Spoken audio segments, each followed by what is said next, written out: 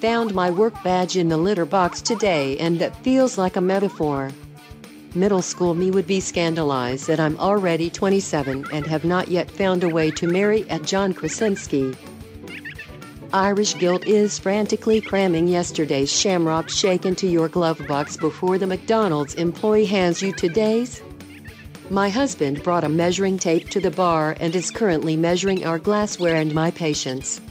Welcome to Tweet Victory, with your hosts at Annie_Berglund and at CWC Radio.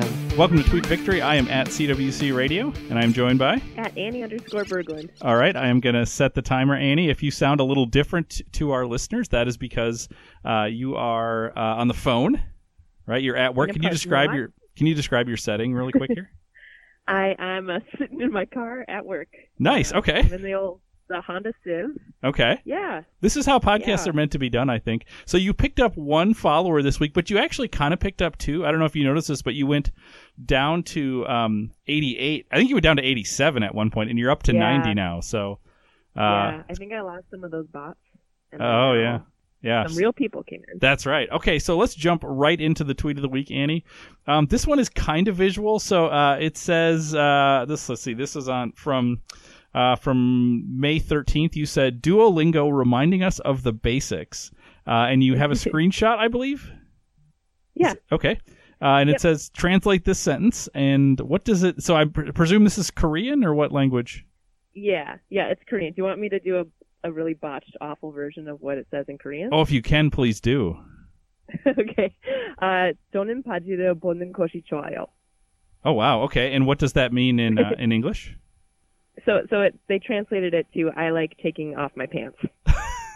Yeah. Is that a useful phrase? I mean, you've been to Korea. Does that come up a lot? Like I took like a year of personal tutoring. I lived there 2 years. Like I know beyond the level that they have here. Mm-hmm. So it feels weird to me that like as a beginner, they're like, here's one phrase you really got to know. Get those things nailed down right away. Now you've had other right. You've had other Duolingo experiences, right? So like, do you have other sentences that have come up? It's like a fascinating thing to just search Twitter Duolingo because people have screenshots. Okay. So like one that I came across was the woman is in the fridge. Feels I don't know what to do with that. Really complicated. Yeah. Yeah. And then taking off your clothes at school is not right. Okay, well that seems like solid advice though.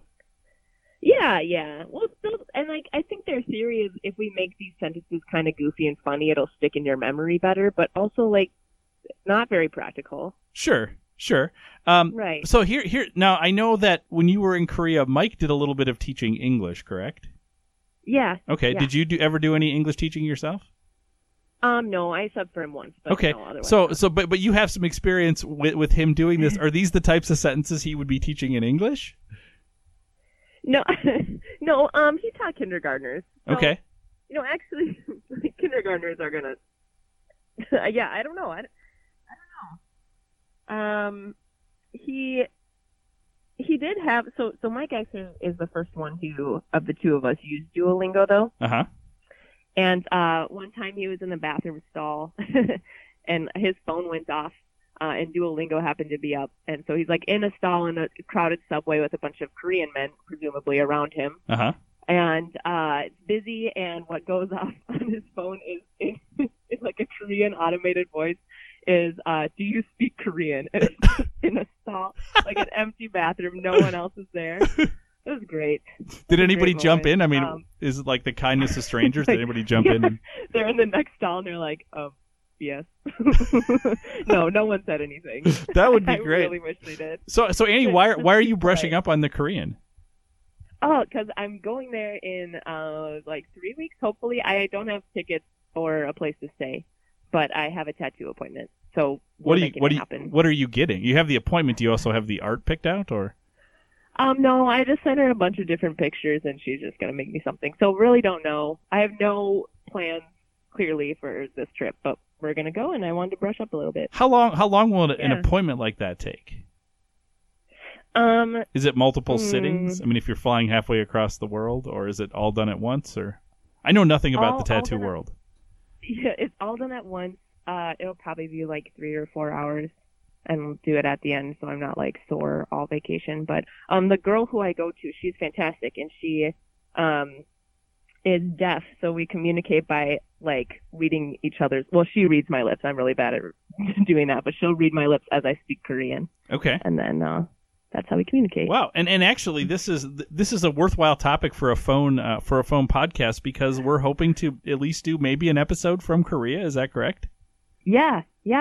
All right, so maybe we could get Mike in on there too. That would be the best, I think. That would be super cool. So when do you leave?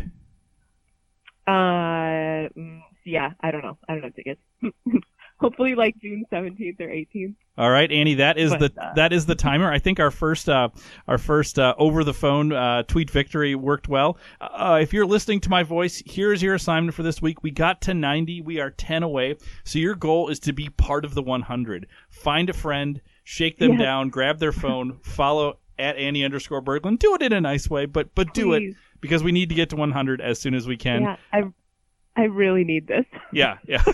All right. Until next time, I am at CWC Radio. Follow at Annie_Berglund on Twitter, and have a great week. Yeah. See ya.